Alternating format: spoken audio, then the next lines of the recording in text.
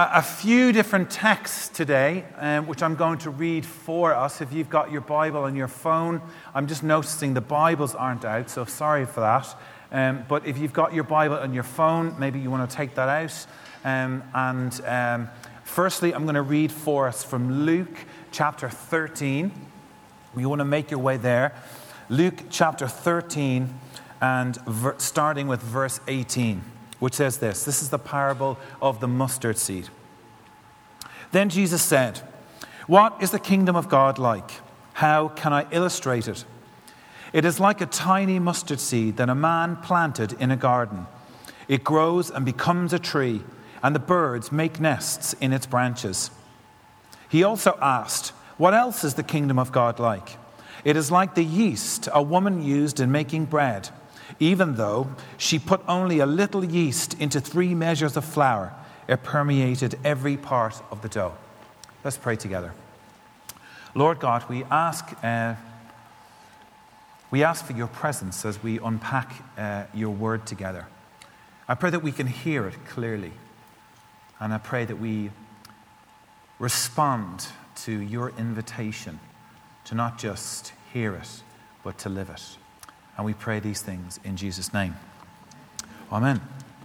Well, before I head into what I've prepared to teach on, I just wanted to say, well, especially if you're here, add my welcome to Steve's. If you're here as a guest or you're here for the first time, thank you for your patience. As we kind of try to facilitate Gift Day. It's all a little bit clunky, and you're making space for something you don't normally have to make time and space for. So I massively appreciate your generosity. But if you are here as a guest, I want to thank you for your patience. I wanted to do something slightly different as we wrap up our Vision series, which we have been looking at throughout the month of May. I want to retrace my footsteps from the past 3 weeks. We've been talking about what motivates and inspires us.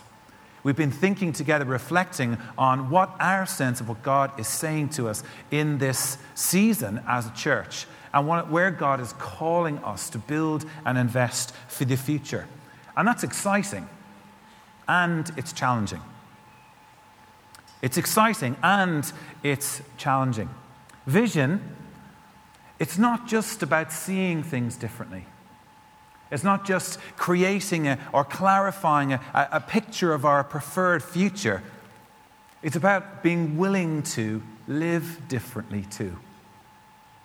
And that's why I think it's in equal measures. It's exciting, but it's challenging. It's not just about shapes in our thinking, but ultimately, it's about shapes in our living too. And this is why I've included this mustard seed text every time that we've taught into Vision this month. I come back to it again and again and again. One of the lesser known facts about mustard, when Jesus taught this parable in particular, is that it was forbidden. It was off limits. No Jew in their right mind would ever have planted mustard in their garden. Do you know why? Because if you plant mustard, pretty much all you end up with is mustard. So they were told to have nothing to do with it. Because once it gets in, it takes over. How radical Jesus was being, comparing the way that the rule and reign of his kingdom broke into the earth with this thing that just takes over. I love that. And that's what Jesus wants for our lives. He wants it all. There's the famous author C.S. Lewis puts it this way, that Jesus looks at every area of human life and screams, "Mine!" He wants to be on the throne of our lives. Not us. He wants total surrender, not just partial. He wants a wholehearted yielding to him, his will and his ways. He's calling us to embody the entirety of his life in ours, not just the parts that we like. I've said this a few times. It's not like pick and mix at the cinema. When we read the Gospels and look at the life and ministry of Jesus, we've talked about this a few times now, there is a very clear shape, look, and feel to the life of Jesus. So anytime we're thinking together about what does it look like to replicate that or to embody it in our own, we have to start with this. We see these three words: come, thrive, and go. Come, thrive, and go. Jesus was constantly withdrawing. He was leaving the crowd, leaving his community, and withdrawing to spend time with the Father. And then he was building and sharing his life with other people. He was totally immersed in community. Jesus was not a one-man band. And then with that, he was going in mission to the world. We see him constantly with the crowds, where he's teaching and he's performing miracles and calling other people into the work that he was doing there. And it's these three elements. I think that they are the foundation that we need to keep coming home to. And this is what we're called to own. This is what we're called to sow, like that seed in the mustard story. This is what we're called to sow into our lives, as well as into the life of our community. To be a people who are coming to God, into God's presence, thriving in relationships, and going in mission to the world. This is how Jesus lived. It's how he shared and built his life with other people. And it's the path that he calls us onto as we follow him with our lives here in 2019 in the power of the Spirit. And every conversation that we've had since the 5th of May has been largely centered around these three words. This slightly different. And I know that these words matter to you as well because you gave them to us. Since we started out through the defining vision process at the beginning or right the way through 2018, all of your input from all the paperwork that we did led us back to this exact same place: encounter, family, and compassion. We asked you to describe St. Catherine's to us. These are the 5 words that you used to describe St. Catherine's most. That we are a family, not just this kind of loose grouping of people that gather in the same place. We're called to worship and encounter. You've said that to us. You know and you have sensed this call to be a loving people, not just meeting our own needs, and to be a welcoming community. And when we asked you what you wanted more of, this is what you've said. More worship, more of the prophetic, more Bible reading groups, more writing and recording of worship songs, more connect groups citywide, more short courses, more communication, here comes the anomaly, more notice boards, and more help navigating the big faith questions, more local outreach, more mission, more reaching young local people, and more prayer on the streets. This is the kind of clarity that we've been waiting for. And in terms of looking to the church to support us financially, this is the stuff that we're going to be using. All of the money that you've gifted and have pledged and have offered, we're going to be putting it back into all of these things. It's the adventure that God is inviting us onto with him. We're called to love God, to love one another, and to love our city well. Highlighted by these 3 key words: encounter, family, and compassion. But what does that all mean? What does it mean to pursue encounter? What does it mean to nurture hospitality and family? What does it mean to practice compassion? Well, that's what we've been unpacking, and we're closing out today. Back on the 5th, we started out by reflecting on the temptation that we will find and have found to let God and the pursuit of God's presence get sidelined as we engage with this changing spiritual climate around us. And however countercultural it is, however contended the space around Christian belief is in our changing spiritual climate, we are called to pursue the practices of worship and prayer and study and silence and retreat and simplicity, and of being immersed in the Scriptures, however old-fashioned we're told the Bible is by our current culture. On the 12th, then, we thought about and taught into the healing of community and of family. And God's choosing of family as one of the primary means for working his purposes out here on the earth. And we thought about what it means to open our own homes as places where people could find Jesus, find community and transformation and healing. And however countercultural that is, however disruptive that is to our time, we're so incredibly busy. We don't always have time for community. However disruptive that is to our resources. I don't know if you were here on the day we talked about that interesting story of when these group of friends brings their sick friend to Jesus and they're pulling the tiles off the roof. It was incredibly disruptive. We can easily forget that was a family home. The kingdom of God advancing in a family home. And we've heard what last week was like and what we spoke into about the gift day. And again, thanks for your patience. But this morning I want us to reflect on what it means to practice compassion. And I want to read another text for us. This time from Matthew's Gospel, if you've got that open in front of you. Matthew chapter 9.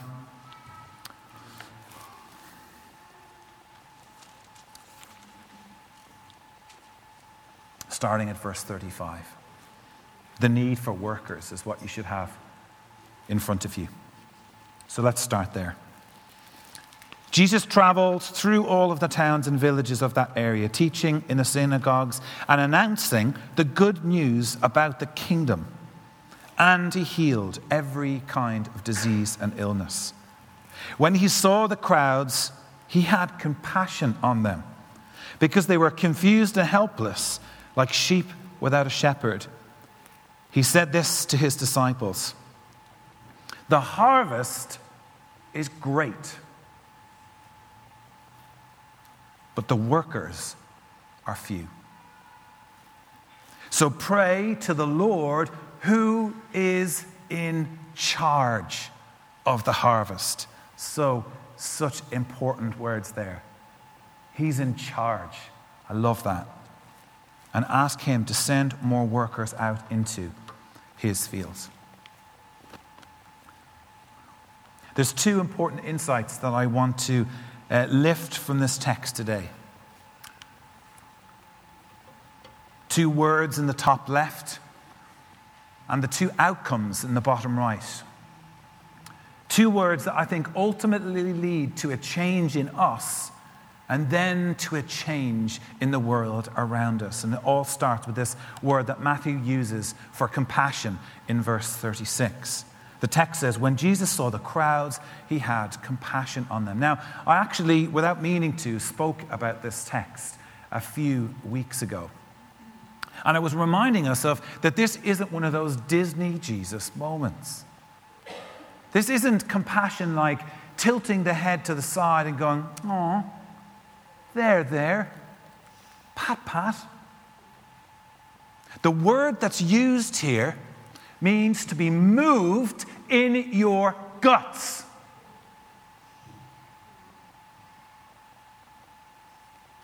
This is a totally different type of emotion altogether. When's the last time you were moved in your guts? I can remember the last time I was moved in my guts, carrying my father's coffin up the center of a church in Howth. I could smell the pine just beside me and the weight of the coffin on my shoulder. And I can remember reaching the back of the church and feeling just absolutely sick to to the pit of my stomach thinking, I don't want to do this. I don't want this to be the situation I'm in. It was just pouring out of grief. And as I made my way into the church with all my friends carrying Dad, I was thinking, gosh, is that sound coming from me?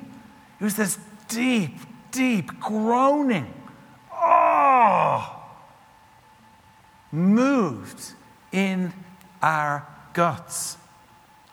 This is what Matthew is trying to connect us to here. How moved Jesus was by people. Is still moved by people.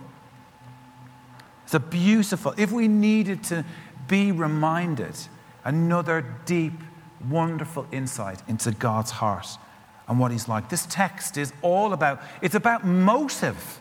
A friend of ours talked about when it comes to God, the fuel in the tank is love.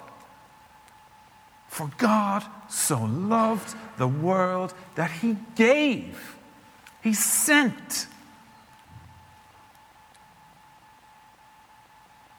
This is the change in us that I was talking about earlier. God's heart in us, owned, sown into the soil of who we are, moved in our guts to see injustice struck out, moved in our guts to see housing for the homeless, moved in our guts to see the sick healed, to see those who are caught up in addiction set free, moved in our guts to see broken families made whole, to see those who are outside of the church to come inside, to see those who are far from God to come near to him and to know his life and peace. And the list goes on. God's heart in us, planted and sown into our lives. And the second word is the word that Jesus uses here for send.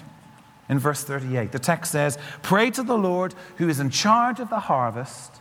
Ask him to send more workers out into his fields." This word that Jesus uses here for send is particularly interesting. It means thrust. It's not a static word. It's a very, very, very action-involving word. Thrust. And commentators, the study that I've done around this, the thinking is that it's a word designed to speak to workers who are already out in the fields, to light a fire under them, so that they become more aware of the ongoing work and need around them. Thrust. What this reminds us is that we don't get to love God and keep him to ourselves.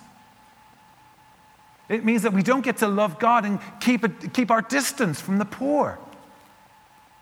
It means that we don't get to love God and keep our distance from those who are seeking him, the lost. We don't get to love God and then keep our comfortable existence. Because like the mustard seed reminds us, it's his kingdom. He wants to take over.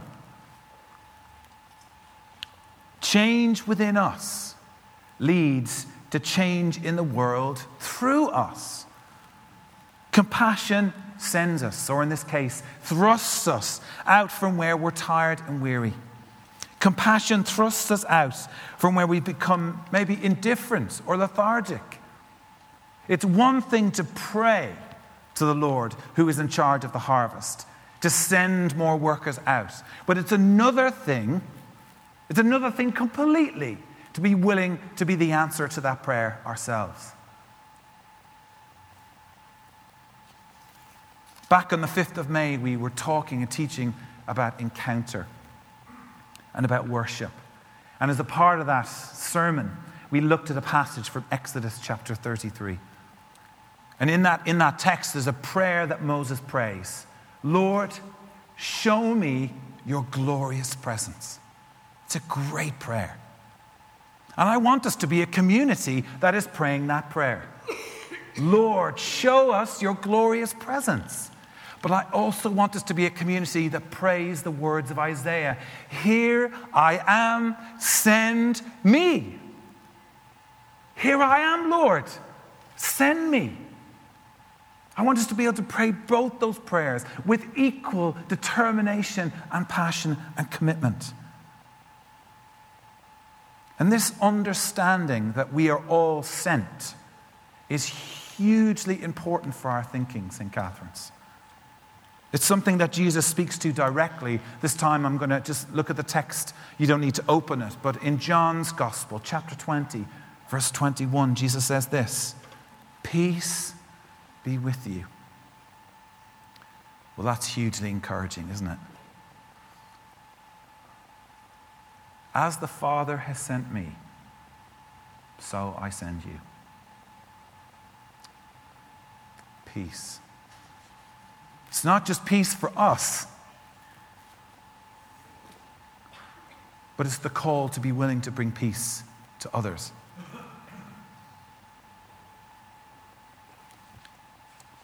We learned something, I think, incredibly important here. We have this unique insight, certainly in terms of what the scriptures tell us.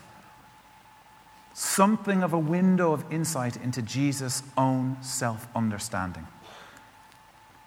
He knew, he understood that he had been sent by the Father. And then right there, alongside it, we get another unique insight into what Jesus' sense of, and the way he sees us. We're sent. We're sent as well. In the same way Jesus was sent by the Father, we are now sent by Jesus. That's not something that we pick and mix about. It's absolutely central to our understanding what it means to follow Jesus with our lives. We are sent. What Jesus essentially is saying is that every Christian is a missionary. Every Christian is a missionary. That doesn't necessarily mean that we all have the same gifts of evangelism, but we're all called to be evangelistic believers. When prompted, we find ourselves in a situation or circumstances where we might be called to share our faith with somebody else. That's not just something that a few people do. It's something every Christian should be willing to and able to do. It's not just for the keen ones. The faith that God calls us to live out, we're called to live out under the noses of the very people who are outside of it. Not locked away in a room somewhere or in a building somewhere where we just gather together for an hour and a half on a Sunday morning. That is not church. Church is Monday, Tuesday, Wednesday, Thursday, Friday, Saturday. It's all of life. I want to close by reading you this amazing story of these two people here. This is John and Jessie Perkins, this newly married and freshly commissioned missionaries. They boarded a steamship bound for the coast of Liberia in 1908. And this is the story. They knew that God was calling them to Africa, but they didn't know exactly where God wanted them to go. So they bought tickets and trusted that God would tell them where to get off. As the ship made its way around a place called Garraway Point, they sensed the Holy Spirit was prompting them to get off the ship. Unknown to the Perkinses, there was a young man living in that region called Jasper Toe. He was a God-fearing man that practiced the religion rituals passed down by his ancestors, but he had never heard the name of Jesus. One night, as he looked into the night sky and prayed, "God, if you are there, show yourself to me. Help me find you."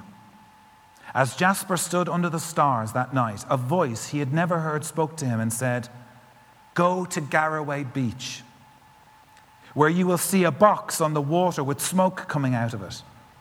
And from that box on the water will come some people in a smaller box. The people in this small box will tell you how to find me." So Jasper Toe took everything he owned and walked for 7 days non-stop, arriving on Garraway Beach on Christmas morning of 1908. From the shore, he saw a large black box, a steamship, floating in the water with smoke coming up out of it. And that is when John Perkins and his wife sensed the Holy Spirit saying, "Get off the ship here."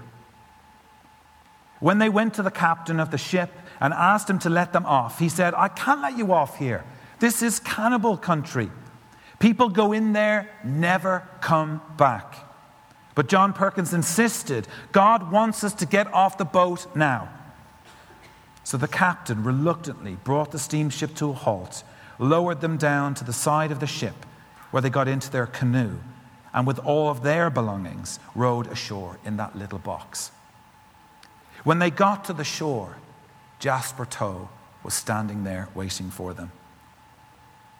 They couldn't speak to each other. They didn't know each other's language. So he just motioned to them, and they followed him all the way home, another 7-day hike to their village. They started the first church in Liberia, in Jasper's village, and he was their first convert. Those who knew Jasper Toe when he was alive described him as one of the most godly men they had ever met.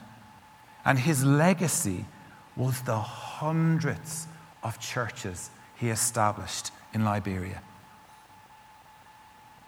Imagine for a minute if the Perkins had ignored that prompting of God. Imagine if they had decided to stay safe and stay on the boat. Faith is not faith until it is acted on. Isn't that great?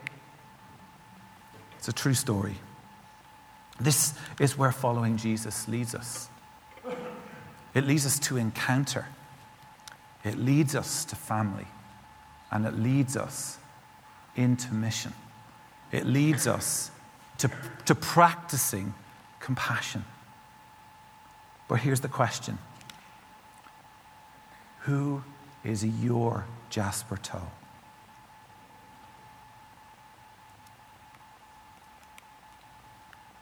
Where is God sending you? It might not be to the other side of the world, but it might be to the other side of the street where you live. It might be that he's sending you to the other side of the room where you work. It might be that God is sending you to a group of friends you haven't made yet.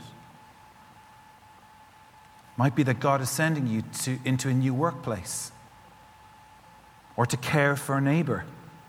And it might not be that God is sending you to a place or to a people that is very different or to a place that is very uncomfortable for you.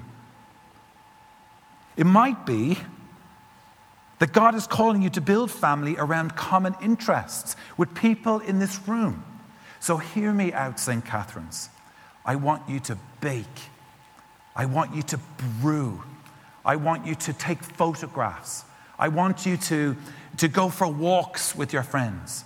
I want you to find ways of fighting injustice and speaking up for equality.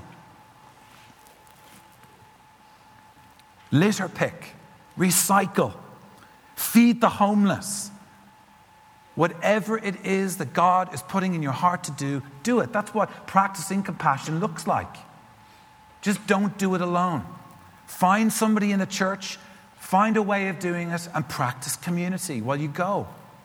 That's what Jesus did. Having God's heart for the people and places in our lives means change in us and change in the world around us.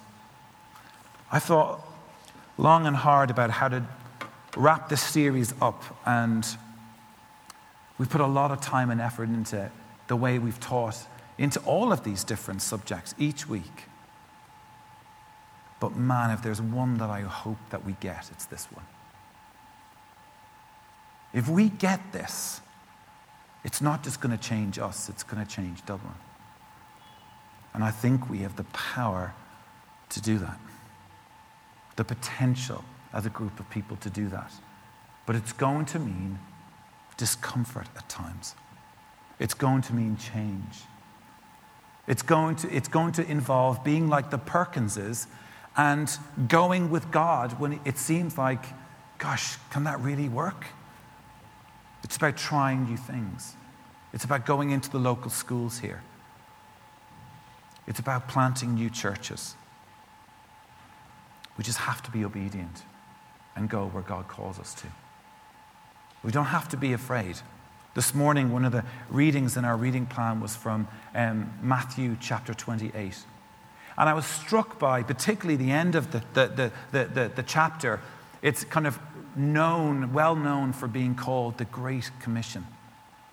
And I've never once noticed that the great call to go from Jesus himself to make disciples that make disciples that make disciples and to teach them to follow the ways of Jesus, it comes against the backdrop where it says Jesus appeared to them and some worshipped and some doubted.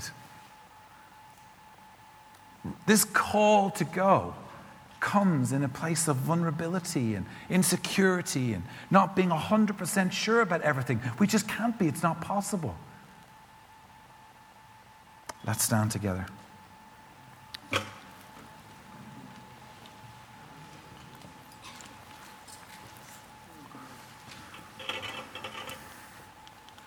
So we're going to worship again in a couple of moments, but we've got maybe 5-6 minutes before the kids join us again from kids group. I just want to encourage you just to be still before God and close your eyes if that's helpful to do that.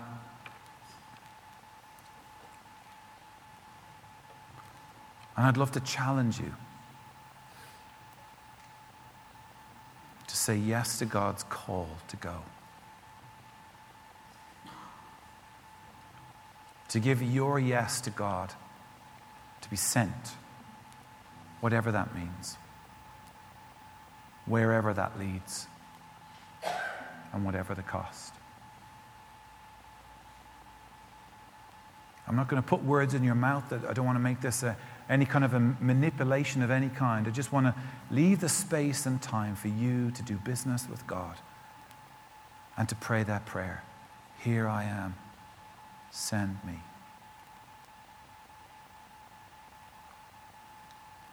Send me to the poor.